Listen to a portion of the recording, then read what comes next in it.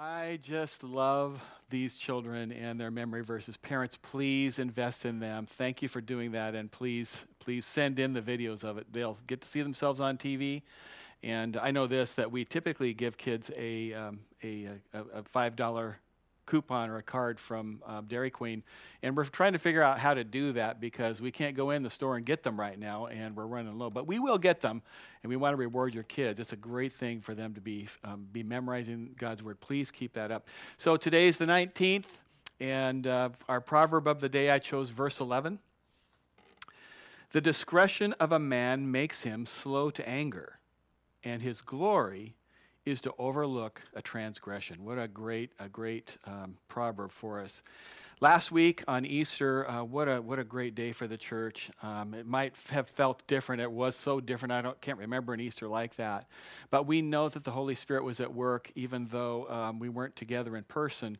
And in fact, it's new to me, but on the church's webpage at the end of the service, a button popped up, and there was a place for people to indicate, I'm receiving Jesus. And we had, in the services last weekend, we know 7 people at least received the Lord. I am so grateful for how the Holy Spirit has moved. And there was probably others as well. And seeing the Holy Spirit touch and draw people, what a great thing. And here's the thing about Easter, some other funny things too. I got this photograph, and I think this particular congregant, I don't know why they were there. I don't know that there's any hope for this congregant. However, everybody does know that dogs actually do go to heaven, so I got this picture too, and so this obviously, it's what a contrast there. If that has upset you or offended you, I'm really sorry. My address is aaron@crossroads.life. You can yell at me there. Today we're starting a new series, and I have had in my study and in my walks with the Lord in preparation for where we would be going following Easter, I've had a very strong leading from the Lord. And frankly, I think it's going to be a bit challenging for many of us, but I think it's rich and it's good. And it has to do with thriving. Thriving, not surviving, thriving. And no matter what is going on around us. And I believe the Lord is calling the church. And the church doesn't mean the organization or the building. It means me, and it means you. It means individual people. He's calling us to a new level, to grow and to learn how to thrive in our walk with Him, no matter what's happening around us and no matter what's happening in culture. And we're being called specifically to grow past a condition that's described in the New Testament, and you'll see this in Hebrews chapter 5 and 1 Corinthians 3 and 1 Peter 3, where the Lord talks about the fact that some people kind of only want to live off of milk. And the Lord is calling every person to move forward from there. I mean, it's right for children to need milk. And it's right for new Christians to need milk. That's appropriate. But at some point, we have to move on to solid food and to more sophisticated meals and to more spiritual maturity and to places where their own faith can lead them through choppy waters and troubled times, and where their own faith has the ability to not only lead them through, but to be a positive leadership source for people around them and for those who need to hear about the Lord. And I believe God is calling us to that. And by the way, this is a very, very encouraging word from the Lord. This is not corrective in its nature at all. You know, God's love is what's calling us to this place where His blessings can land. Did you know that God's blessings don't land everywhere? There are some places and some things that the Lord just cannot bless. And the Lord wants to move us into a place where I can bless that would be His statement. And out comes the blessings of God. God wants to move us there.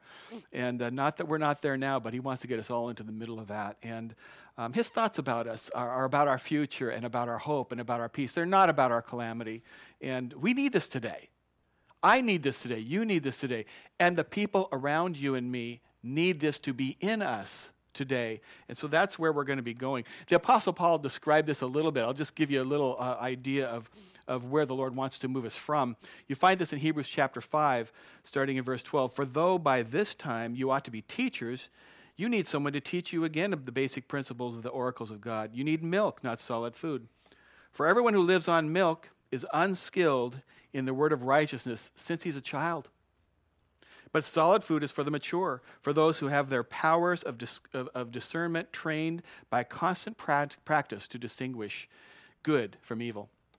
And then the next chapter, therefore let us leave the elementary doctrine of Christ and go on to maturity, and this we will do if God permits. So, look around the people that you know and the people that you interact.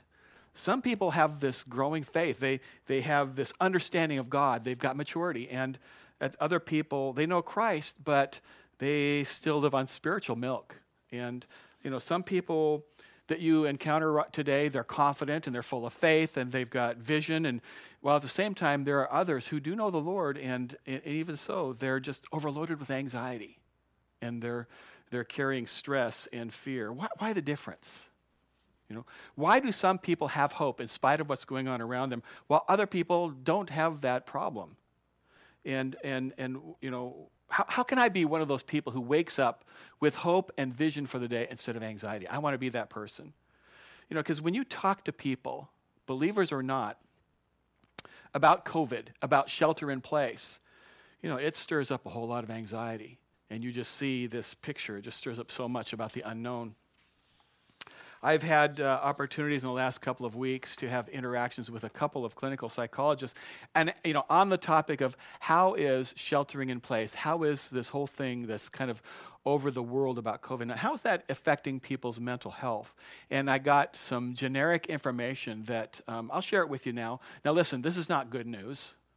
So don't get overwhelmed by this. This is just a little bit of what's going on out there. It's not going to surprise you at all. But this is what we're going to see the Lord help us overcome. Okay, one of the biggest issues is anxiety. Anxiety shows itself up with sleep disturbances, sleeping problems, and problems with anxiety and sleeping problems is that in turn degrades your immunity. That's not a good thing right now to have degraded. And you see it followed up with fear and worry and panic. By the way, panic runs in herds. Have you noticed that? If you go to Costco and they're opening up, you'll see the people, the first thing they're going to head for is way back in the corner where the toilet paper is, because they got to get some. They might have enough at home, but they're thinking, boy, if I don't get some, I won't be able to because everybody else is going to go get it. So the herd runs back there in panic and gets their toilet paper. But if you notice, if you go to just the corner grocery store, Lisa and I went into the IGA just down the street from the church. There's no rush in there.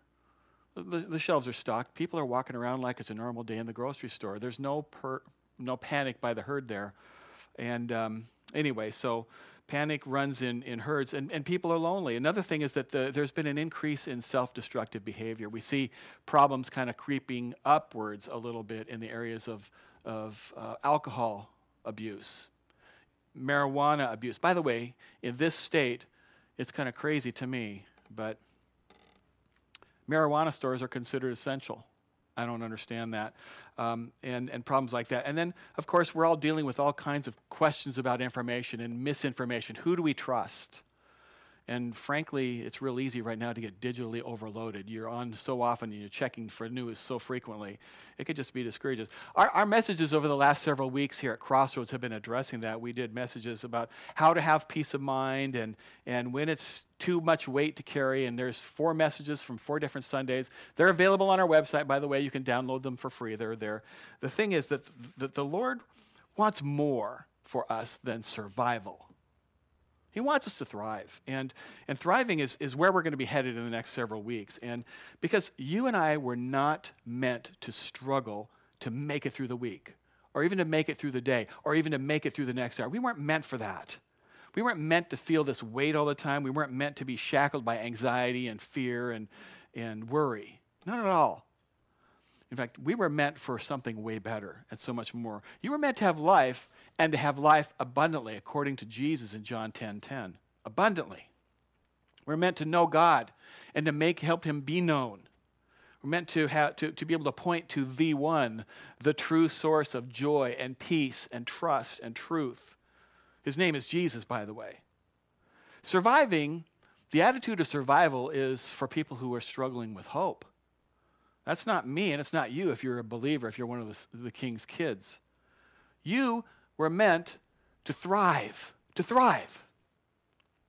So let's get into the scriptures. Now, our primary text today is in Psalm chapter 1, and I'm going to give it to you in two different translations because I felt like it was kind of helpful. So we're going to start in the contemporary English version. This is Psalm 1, chapter 1, the very first beginning of the book of Psalm. God blesses those people who refuse evil advice and won't follow sinners or join in sneering at God.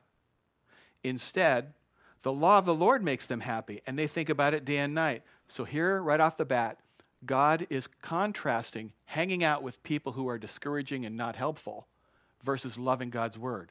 It's as if you hang out with the wrong people or you love God's word.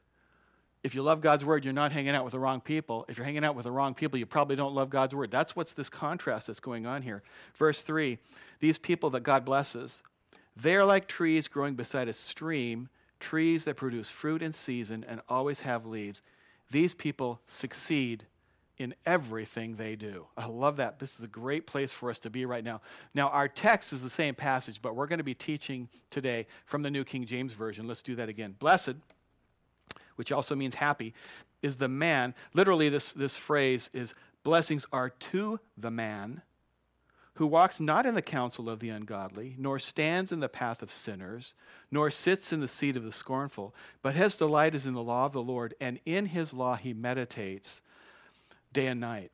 He shall be like a tree planted by the rivers of water that brings forth its fruit in its season, whose leaf also shall not wither, and whatever he does shall prosper.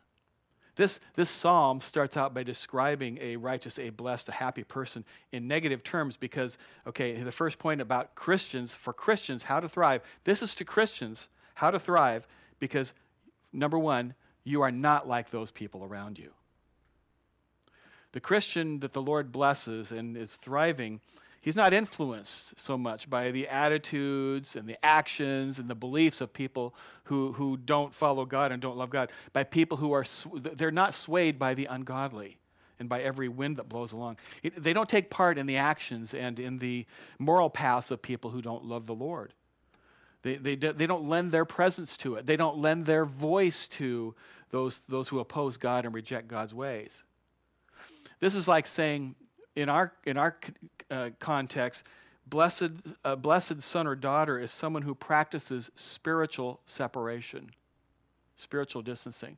No, I'm not, Jesus himself said that we are in the world, but we're not of the world, right? So this idea of spiritual separation doesn't mean we physically separate ourselves from anyone who doesn't love God. That's not possible, and it's also not the Lord's will. And we can't help it. You may even have people in your home who don't know the Lord. And, we're going to be around people who don't know the Lord. Our call is to be salt and light to those people. Our call is not to be clones of those people, but instead to be influencers of those people. Because 1 Corinthians 15:33 tells us, don't be misled. Bad company corrupts good character. The old saying is, show me your friends, I'll show you your future. Because, this has been one of my prayers for my children since they were little kids, that they would be influencers, not influenced. So how to thrive. Number one, don't be like the world around you. The second point is this: consume God's word. Consume it. And we have a secondary text I'm going to come to in a minute. I don't want to put this up quite yet, but Jesus was having this conversation with the disciples, and this was just before he was going to the cross. And it was like at the evening of the Last Supper, and he's talking to them and sharing with them, and then the conversation continues as they leave and they start walking towards Gethsemane, and then at some point it stops being a conversation between Jesus and his disciples, and it turns into a conversation between Jesus and God the Father. And it's an amazing passage. You can find it in John chapter 17 and before and after a little bit. And it's in that passage you see all these wonderful things that Jesus teaches, about the vine and the branches, and how the fact that he doesn't call us servants anymore, he calls us his friends. Can you imagine that? Jesus says we are his friend. And then partway through this prayer, Jesus makes this comment. He's praying to God the Father, and he says, I do not pray for the world, but I pray for those that you have given to me. He's saying to the Father, now this prayer, this conversation is not about the whole world. This is about people who have followed me, my believers, the Christians. And we're going to pick this up. And Jesus is talking to God about you and me, and he's talking about how we interact with God's word, okay? We're going to pick this up in verse 13. But now I come to you, this is Jesus talking to the Father, now I come to you, God, and these things I speak. There it is, first reference to his word, these things he speaks in the world, that they may have my joy fulfilled in themselves. Jesus gives us his word so we ourselves can experience his joy. I have given them your word. There it is again, God's word. I have given them your word, and the world has hated them because they are not of the world, just as I am not of the world. I do not pray that you should take them out of the world, but that you should keep them from the evil one. They're not of the world, just as I am not of the world. Sanctify them by your truth. Your word, again, your word is truth. As you sent me into the world, I also have sent them into the world. That's us being salt and light in Jesus' behalf. Verse 19, and for their sakes I sanctify myself, that they also may be sanctified by the truth. 5 times in this little tiny segment of Jesus' lengthy prayer, Jesus mentions God's word. 5 times in this prayer. And he mentions it, and it's tied there with God's plan to, this is for Christians, this is God's plan for our joy. And he's not teaching that our joy comes from relationships. He's not teaching that our joy comes from health or possessions or provision. It doesn't even come from having vision. And he's not teaching that, he's not asking God to generate our joy by giving us an escape from the circumstances of the world. He only asks for protection. What Jesus mentions over and over, at least 5 times, just in this short passage, is God's word, God's truth. And God's word is tied directly back to our joy. Back to our text, Psalm 1, verse 2, talking about the blessed man, the happy man. But his delight is in the law of the Lord, and his law he meditates day and night. Okay, so about God's word, first thing is that God's word brings delight to our soul. Is the Bible, for you, is it like a stop sign? Is it more like a speed limit sign to you, only setting limits, only, do you see it as only restricting your freedom, only somehow, putting impossible barricades between you and your happiness? Is that how you view the Bible? Or, is the Bible like a cool drink of lemonade on a hot day? Is it a breeze of fresh air? Is it rest for your soul? That's an important question to ask your soul because, you just can't, you will not delight in something that you view as your adversary. God gives this promise, the same promise right through Joshua, and we see this back in Joshua 1, verse 8. The book of the law shall not depart from your mouth. This is God talking to Joshua. But you shall meditate in it day and night, that you may observe to do according to all that is written in it. That part is our choice. What's next is what will happen if we choose it. For then you will make your way prosperous, and then you will have good success. Awesome. But his delight is in the law of the Lord, and in his law he meditates day and night. That's God's word. First one is that it brings delight to our soul. The second one is sustenance. It's our sustenance. Matthew chapter 4 is this story about Jesus, and he was being tempted, and it was really important that he would be tempted, and that's a rabbit trail I don't want to go down, but it's in this process, and we're going to pick that up in verse 1. Then Jesus was led up by the Spirit into the wilderness to be tempted by the devil. And when he had fasted 40 days and 40 nights, afterward he was hungry. That may be the most obvious end of a sentence in the entire Bible. Fasted 40 days and 40 nights, he was hungry. Now, when the tempter came to him, he said, if you're the Son of God, command that these stones become bread. Listen, I fasted one time. Longest time I've ever fasted was 10 days. 10 days, nothing but clear liquids. And I was seeking the Lord. And at the end of that, I'm telling you what, towards the end of those 10 days, if you had been cooking popcorn 5 miles from me, I would have been a bloodhound coming after that popcorn. I could have smelled it from 5 miles away. It was really, really difficult to stay focused on God and to deny my appetites. And Jesus went 40 days and 40 nights. And now the devil is offering fresh bread. You don't even have to be cooking it. I can start smelling it without even cooking it. I can smell fresh bread. You know, we've been at home and Lisa's cooked some fresh bread. I'm telling you what, I can be stuffed full of dinner, and if the smell of fresh bread is coming out of that oven, you know, I'm going to jump over the counter to get at it. And Jesus is being tempted. Here's his answer. It is written, man shall not live by bread alone, but by every word that proceeds from the mouth of God. Jesus values his word above bread. You know, the Word of God is not meant to be this occasional reference book that we visit occasionally on Sundays. It's to be taken in, it's to be consumed for strength and for life, just like bread. And it's to be consumed multiple times a day, plus snacks. Isn't that how bread works? And here's the thing. Nobody else can consume my bread for me. I got to do it on my own. Other people can bring it to you. You know, they can bring it. They can barbecue it. They can boil it. They can broil it. They can bake it. They can saute it. They can toast it. It can be pan-fried, deep-fried, stir-fried. They can make Bible soup, Bible stew, Bible salad. You can have the Word with potatoes. You can have a Word burger. You can have a Word sandwich. That's about it. The thing is, only you can consume it for you. Only you. Okay, back to our text.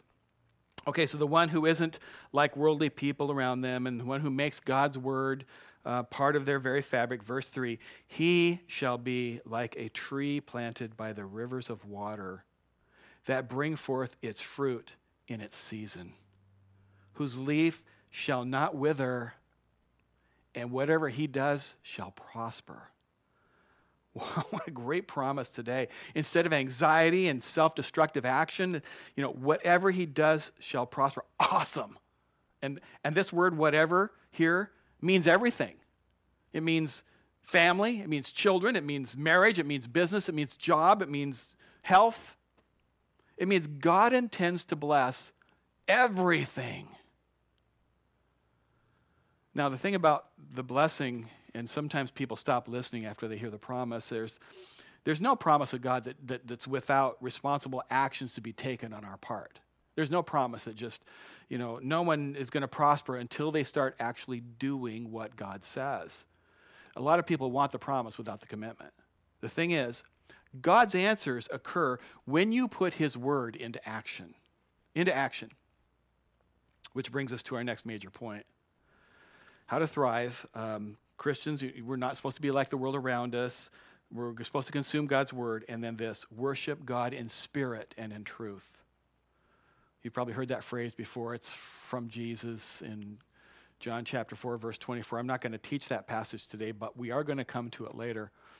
Jesus is absolutely our best example of worship. And I don't know if it'll surprise you or not. Would it surprise you if I'm going to use an Old Testament passage to demonstrate Jesus' qualities of worship? You know, we ought to be, by the way, you and I ought to be able to share the gospel, the good news, just using Old Testament passages. It's easy to do it with New Testament ones, and we should all be able to do that as well. But in the first days of the church, they didn't have the New Testament written yet. They only were able to use the Old Testament, and thousands of people came to know Jesus. So we're going to be, now before we put this passage up, I'll just give you a little context. We're going to be in Psalm 22, and I'm kind of breaking pastor preaching rules by including an entire chapter. It's a lengthy chapter, but I think we need to read the whole thing, and it's going to be worth it. And let me give you a little context about this. This is a psalm of David. David wrote most of the Psalms, and this is a prophecy. And when you look at this prophecy as a whole, this passage, this chapter, you're going to say, wow, this is really a prophecy about Jesus' thoughts and prayers and what was going on in his heart while he hung on the cross. It's amazing. It's uncanny. Because this psalm was written 1,000 years before Jesus. It was written hundreds of years before the invention of the execution method known as crucifixion. Now, the word crucifixion is not in this passage, but the characteristics are there. You'll see it. And so this is a real problem for the Jewish people, because it's a lot of controversy. It's like the only way that this is not describing someone being crucified, you have to really torture this text to make it say that it's something else. So pretty amazing. So remember, this is in the context here. This is a prophecy by King David from when Jesus is hanging on the cross, and this is Jesus having a conversation with the Father. Verse 1. My God, why have you forsaken me? Why are you so far from helping me and from the words of my groaning? Oh my God, I cry in the daytime, but you do not hear, and in the night season, and am not silent.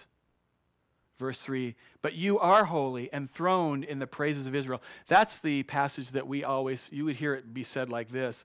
God inhabits the praises of his people. That's where that comes from. Jesus is praising God here because praise will bring the presence of God. Praise releases God's glory. Verse 4.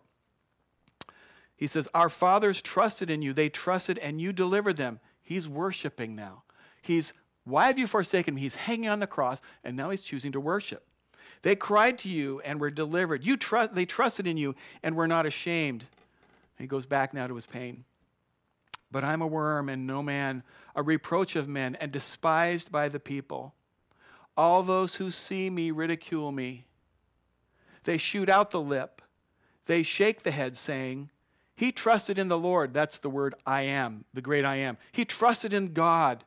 Let God rescue him. Let God deliver him. Since God delights in him, now back to worship. He was describing the mocking that was going on while he was on the cross. You would know those passages. Verse 9, but you are he who took me out of the womb. God, you made me trust while on my mother's breast. I was cast upon you from birth. From my mother's womb, you have been my God. He's worshiping God from the cross.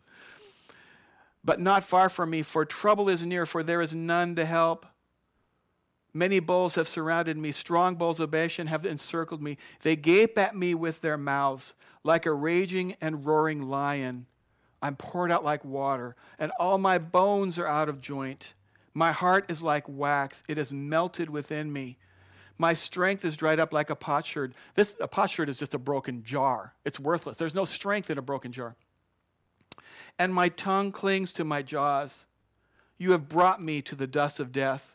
For dogs have surrounded me. Dogs is talking about these evil people around the cross. The congregation of the wicked has enclosed me. They pierced my hands and my feet. I can count all my bones. They look and they stare at me. They divide my garments among them, and for my clothing they cast lots. But you, O Lord, do not be far from me. O strength has hastened to help me. Deliver me from the sword, my precious life from the power of the dog. Save me from the lion's mouth and from the horns. Worship, worship, worship. And from the horns of the wild oxen. You have answered me. I will declare your name to my brethren. In the midst of the assembly, this word, this is for assembly here. If it's translated in the New Testament, the same, it's translated as church. I will praise you. You who fear the Lord, praise him. Now he moves from not only worshiping on his own, but calling people around him. Come on, worship God with me. Right from the cross. All you descendants of Jacob, glorify him and fear him, all you offspring of Israel. For he has not despised nor abhorred the affliction of the afflicted, nor has he hidden his face from him. But when he cried out to him, he heard. My praise shall be of you in the great assembly. I will pay my vows before those who fear him. The poor shall eat and be satisfied. Those who seek him will praise the Lord. Let your heart live forever. All the ends of the world shall remember and turn to the Lord. And from all the families of the nations shall worship before you. From the cross, Jesus is worshiping. For the kingdom is the Lord's, and he rules over the nations. All the prosperous of the earth shall eat and worship. All those who go down to the dust shall bow before him, even he who cannot keep himself alive. That's me and you. We can't keep ourselves alive. And we're going to worship him. And every non-believer will worship too. And now he's telling each generation to pass on the good news. Verse 31, they will come and declare his righteousness to a people who will be born, that he has done this. That's, worship is so much more than singing in church. It's that for sure, but it is so much more. Worship is declaring to God, to yourself, and to the world, God's glory. It's telling the world about God's glory. That's worship. It's an action. It's an attitude. It comes in a lot of forms, and we're going to look at that in coming weeks. Scripture tells us that while we're at stay-at-home or while we're out and free, that the person who isn't like those in the world, the person who consumes God's word, the person who worships God in spirit and in truth, verse 3, that person shall be like a tree planted by the rivers of water that brings forth its fruit in its season, whose leaf shall not wither, and whatever he does shall prosper. What a great picture. What a great promise. I want that for me. I want it for you. Psalm 92 says the same thing. It says, the righteous shall flourish like a palm tree. He shall grow like a cedar in Lebanon. Those who are planted in the house of the Lord shall flourish in the courts of our God. They shall still bear fruit in old age. They shall be fresh and flourishing, to declare that the Lord is upright. He is my rock, and there is no unrighteousness in him. And also we find it in Proverbs 11. But God's people will prosper like healthy plants. Thrive. To thrive means to grow vigorously, to prosper. That's my prayer for you today. That you will thrive under today's conditions and even more. You'll thrive. Our goal for this series is we are going to, over the next several weeks, explore how to worship and how to consume God's word. And as we walk through our experience of stay at home, which we're doing now, and whatever life looks like after this, moves forward, that as that process happens in our physical lives, in our spiritual lives, and in our relational lives, we're going to become more like Jesus. And that in that process, we're going to come through we're going to come through more mature. We're going to come through with more faith, and we're going to come through with more peace. We're going to be peace-filled. And as we grow, and as those personal blessings settle into our soul, they're going to spill over onto the people around us. That's where I think we're going to be. Let me pray for you. Lord, thank you, God, for this picture and this promise of what you want for us, what you're thinking about us. And it's not about all of this bad news. And yes, God, we will do the prudent things. We will be wise. We will be safe. But we don't look to those methods to be our covering. We look to the King. We look to the one who sees us like a flourishing tree, bearing fruit with leaves that never wither. Lord, so be it. Let that be our promise. Let that happen to us. And we realize, God, that there is a if this, then that part of that equation, that there's blessing that comes when we are in the pathways that you've called for us to be.